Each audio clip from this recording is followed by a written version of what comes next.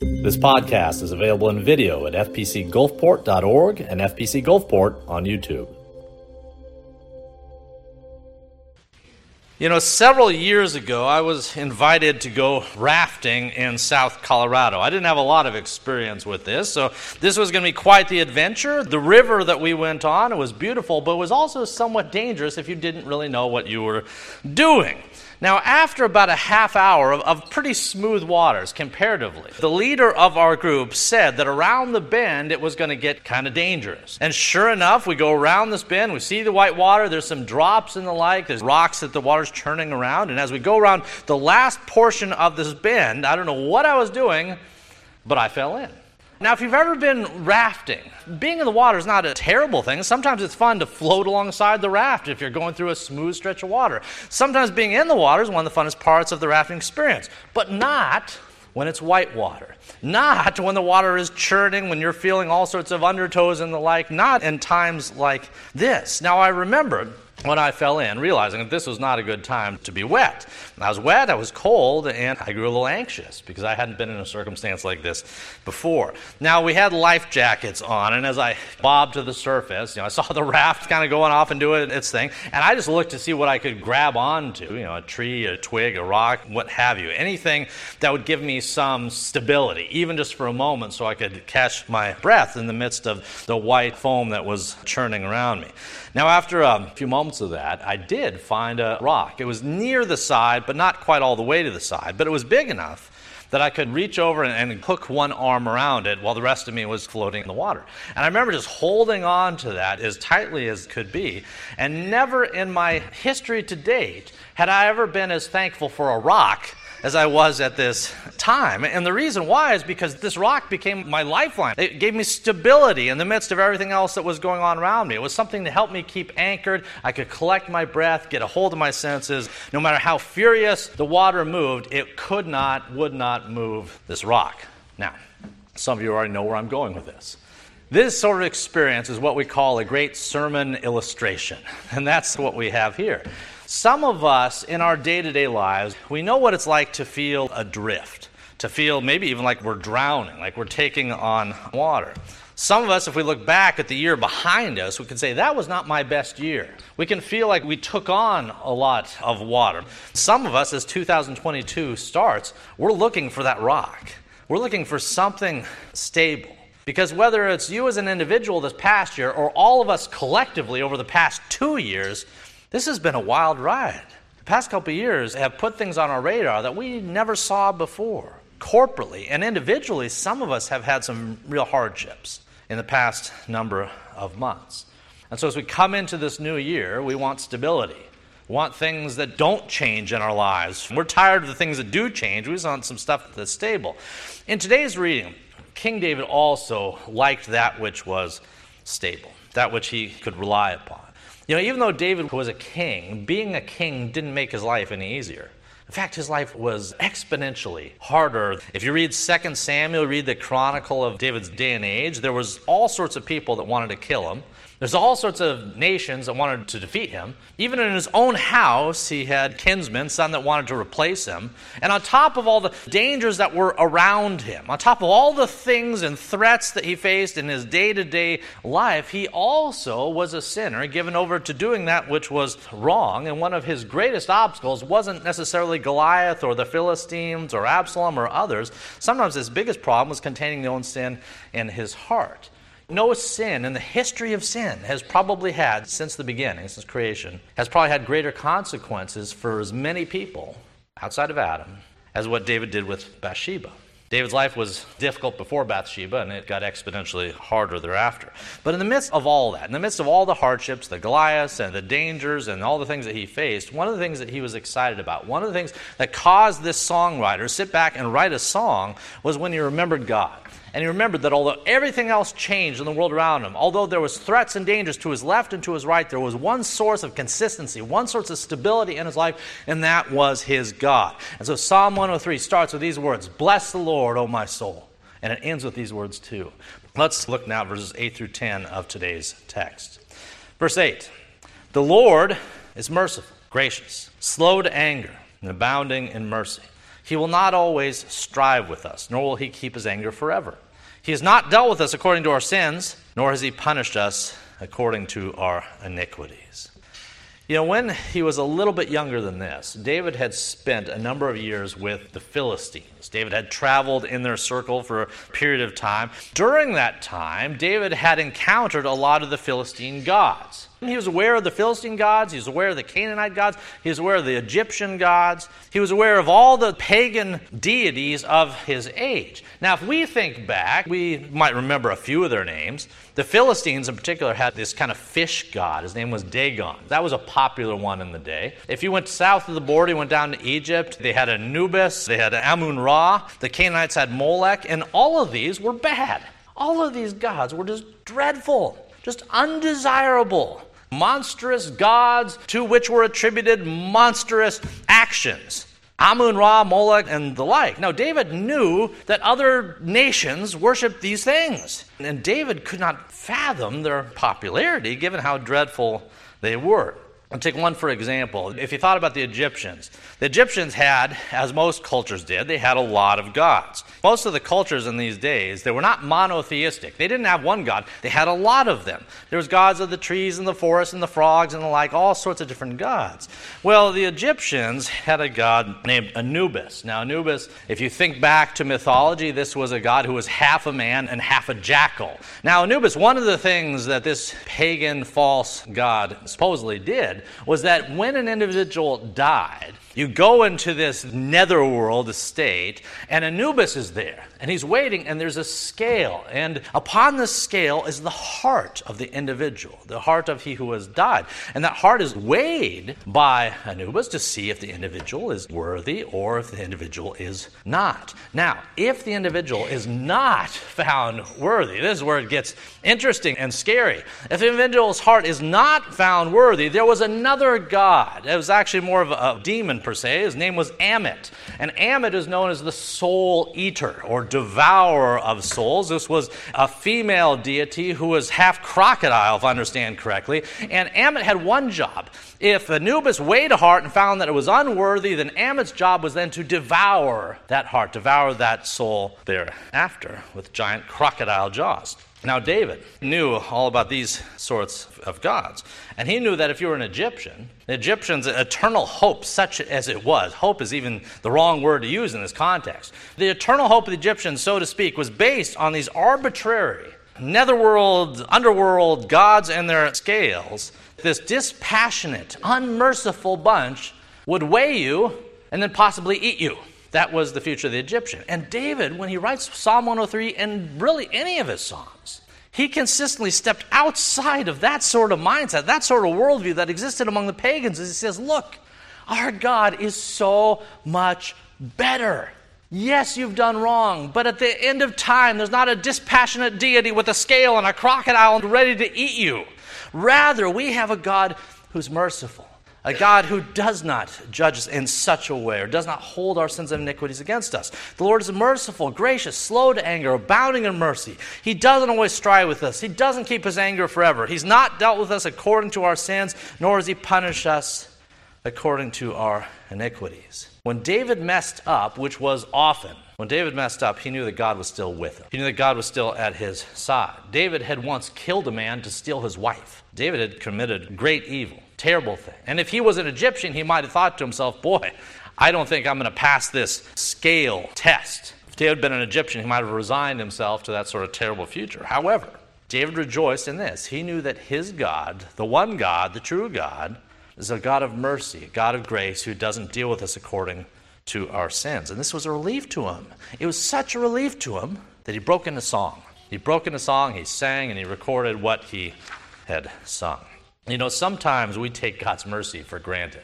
There was a celebrity, this was, 5-6 years ago. There was this female celebrity influencer in New York City. It was pulled over for a moving violation of some sort, and the individual had themselves on the cell phone and the tickety-tock and what have you, and was blasting the image to all of their followers, and the individual expected to catch a break from the officer on the basis of her fame. Well, imagine her surprise when the officer wrote her a ticket.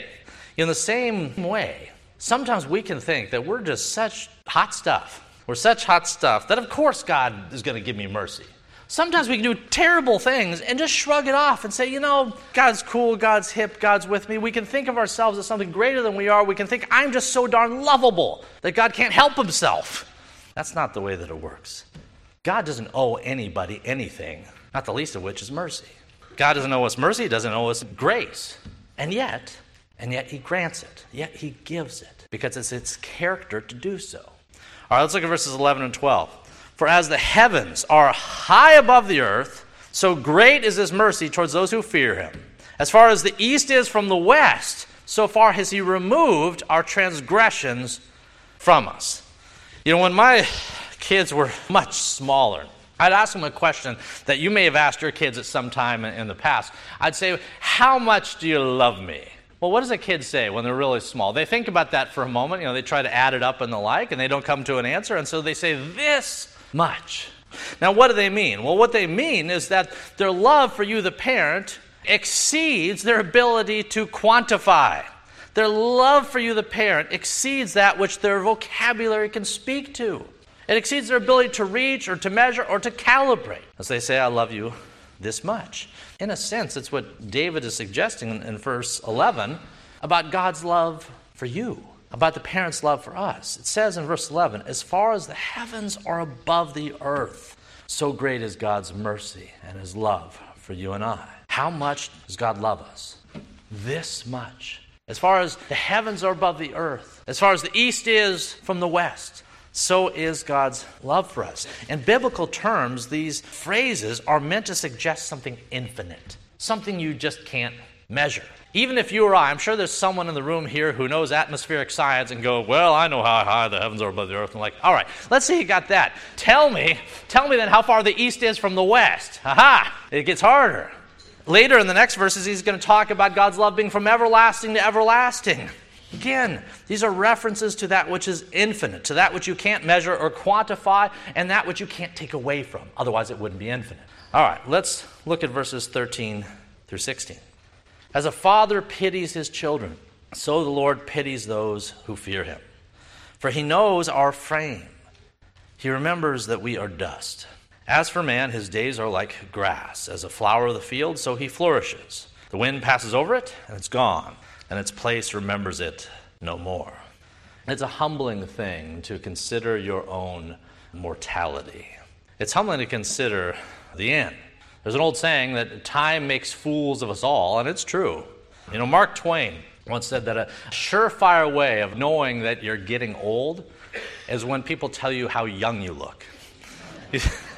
You start hearing that, you know you're in trouble. Actually, just the other day, I have family in town, and I have two wonderful, sweet, kind nieces. Now, the smaller one said something to me that I'll remember for the rest of my days. My niece said, when I get older, I'm going to run for president. When I get older, I'm going to run for president. And I said, that sounds great. I think you do just fine. I'm going to run for president, my niece says. But then she looks at me, and she goes, but as old as you are, you might need to vote from heaven.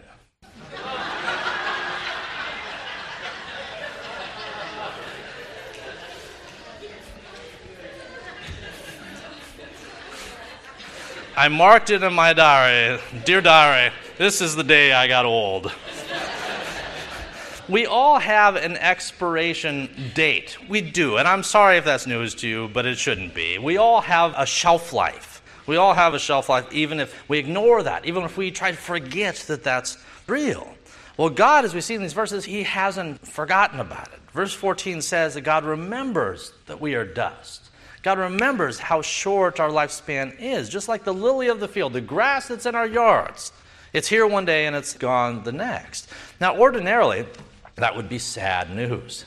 Ordinarily, that would be a very depressing thought. If there was no God, if there was no heaven, at New Year's Eve, the only sound you would hear, if there was no God and if there was no heaven, it wouldn't be fireworks, it would be great lamenting and wailing of an entire generation that realizes that they're one step closer to the grave. The two worst days in the life of an atheist? New Year's Day and their own birthday. Because once you pass, that's it and that's all. But that's not the hope or the faith or the belief of the Christian. It certainly wasn't the hope and faith and belief of David.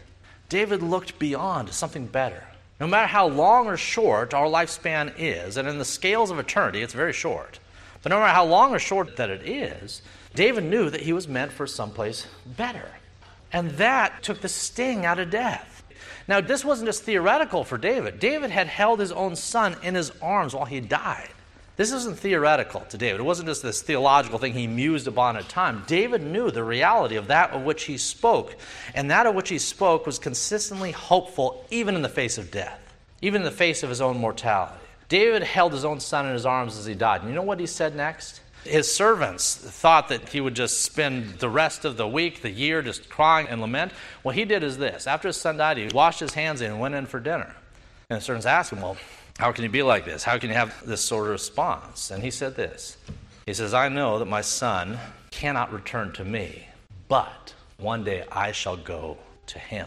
David saw beyond the veil. David knew that there was a better and brighter future on the other side. He knew that death doesn't have the last word, and he knew that, and so he rejoiced over it. Now, he was realistic. He says our time's like a blade of grass, which again, ordinarily, that would be sad and depressing, but he consistently looked to the other side. He says, yes, on this mortal coil, we are here for a little bit of time, a little slice of the pie. However, we are made for someplace better, and in God's time, he will take us there into his everlasting arms. David was consistently upbeat, even though he had umpteen reasons not to be, given all the death that he had seen. He was consistently upbeat with good news for the future. Let's consider that good news as we look at our last couple verses here, verses 17 and 18. Verse 17, but the mercy of the Lord is from everlasting to everlasting. This is another measurement of infinity. The mercy of the Lord is from everlasting to everlasting on those who fear him, and his righteousness to children's children, to such as keep his covenant. There's a lot of good covenant theology in everything I'm saying here. As righteousness to children's children, to such as keep his covenant, and to those who remember his commandments to do them. All right, again, we talked about the distance between the heavens and the earth, and about east from west. How vast would you say that everlasting to everlasting is? Well, once again, this is an infinite reference to God's mercy. Practically speaking, what David is saying is this. If you're a child of God, if you're a son of God, if you're a daughter of God, then there's no sin that you'll commit in times past or times present that he's not capable of forgiving or that he won't forgive. There's nowhere you can go that he will not be. There's nothing you can do that will ever separate you from his love. And God's proven it time and time again. The fact we still take breath in this room, that we'll engage in the Lord's Supper here in a few moments, in spite of all that we've done individually, let alone corporately, suggests this is true. His mercy is from everlasting to everlasting. Period. End of story. And that won't change tomorrow. The same God you went to bed on New Year's Eve praying to is the same God you woke up to on New Year's Day. And that will be true in the days yet to come. This is a God who does not change, and he has made an unchanging promise. And when you've been in heaven 10,000 years, maybe then you and I will begin to appreciate it. Now let's stop and consider our response to all this. We've talked a little bit about what you might say is the indicative. We've given some theology. Here's who God is and how wonderful he is and the like. Let's talk about the imperative. What should we then do? How then should we then live? Let's talk about the imperative from verses 17 and 18. Verses 17 and 18 say this. The mercy of the Lord is from everlasting to everlasting upon those who fear him, and his righteousness to children's children, to such as keep his covenant, to those who remember his commandments, and to those who do them. These verses tell us that if you really are a child of God, you're going to take on the attributes and characteristics of your Father. If you really are a child of God, then you'll learn, maybe hesitatingly, maybe with failure every other step, but you will remember your Father's laws, and you'll endeavor to do them. You know, it's one thing if a child tells their parent, I love you this much. I mean, that's good to hear. It's one thing if they tell you, I love you this much, but if that love is real, it'll be demonstrated by what that child does. If your child loves you as a parent, it will be manifested and demonstrated and put to work and borne out and proven by what that child does. How does that child respect and honor and respond and obey to that which you say as a parent? That demonstrates the reality and the presence of the love that the lips have spoken about. And if a child won't listen to one's parents, how deep can the love be? In John 14, Jesus made the same point. You see this in the Old Testament, you see it in the New. In John 14, Jesus said this. He tells his disciples, he says, if you love me, you'll do what? keep my commandments. If you love me, Jesus is looking at people who say they love him, right? Oh, we love you, Jesus. They're saying they love him and the like. And he says, well, I'll tell you what, if that's true, it'll bear fruit through your obedience. If you love me, you'll do what I say. If you really love me and you respect me and honor me and cherish me and all the things that you say that you do with your lips, it'll be made manifest through the works of your hands, your feet, and the like. Now, the works that you do, we're good Calvinists, Presbyterians, and Reformed people in this room. The works that you do don't save you, can't save you, won't save you. The works that you do are not the basis by which God loves you, but they are a good response. They are the fruit of that love once the Spirit has been sown into our hearts. In short, it seems like a good idea, if God loves you and died for you, that you would respond by doing what he said. That's what we see here. All right, with our remaining time, I want to mention something about New Year's. You know, there's no more introspective time than New Year's Day, than the first week of January. I think all the gyms are filled up across the coast the first week of January. Everyone's got good intentions and ideas and resolutions. Everyone's been introspective about the things that didn't work in times past and all the things that they want to do in the year to come. It's a very introspective time of year. We look back to New Year's Day 2021 and we look to New Year's Eve just a few days ago and we say, you know, these are bookmarks of what happened last year. And we assess all that was done and then we try to do better in the year yet to come. Now, one of the challenges as we look ahead is that so much has been weird this past year. So much has been different this past year. And it really doesn't matter what spectrum you come at these things from. So much has been weird or different. A lot has changed in the world around us. Some things might be better for us corporately or individually in 2022. I hope it is. I really do. Some things might be better in the year yet to come. Of course, some things may be worse. Now, there are some things that are almost always worse for many in January. For some of us, it might be our health. We're all getting older. Some of us, it might be our health, our finances, our insurance rates, our blood pressure. There's some metric, maybe all of them, by which we look back and we say, the time ahead might be more difficult than the time in the past. We say some of these metrics are trending downward. Whatever the case is, though, there's two things that haven't changed at all and won't change. In spite of all the white water in your life, in spite of all the things that were bad before and might remain bad yet to come, although there might be changes and things you might not like on the horizon, some of which you can't even conceive of right now. Although that might be true, there's two things that can't and won't change in the time yet to come. That's the character of God and his love for you. These are things that can't change, won't change in the time yet to come. His love, his mercy, his promises remain intact, just as they always have. God's love doesn't fluctuate like Bitcoin or the stock market. His love is infinite. It can't fluctuate. His character can't change, and it won't change. It's infinite. By definition, it cannot be measured or reduced. This is all encouraging, and this was David's message in his songs. This is God's message to us this morning, 2022. God's love for you will not change. I'm not a prophet or a son of a prophet, so I don't know what else might come, but I know that God is on his throne. This may be a new year, but you and I have an old promise to hold to, a promise that God will not forsake us, no matter what the future might bring. That gave David confidence. It gives me confidence. January 2nd, 2022. Does it give you confidence this morning? Let's pray. If you'd like to check out additional recordings or videos by Dr. Toby Holt, please visit our website at fpcgulfport.org. And if you're on the Gulf Coast, come join us at 11 a.m. Sundays at First Presbyterian Church of Gulfport, Mississippi.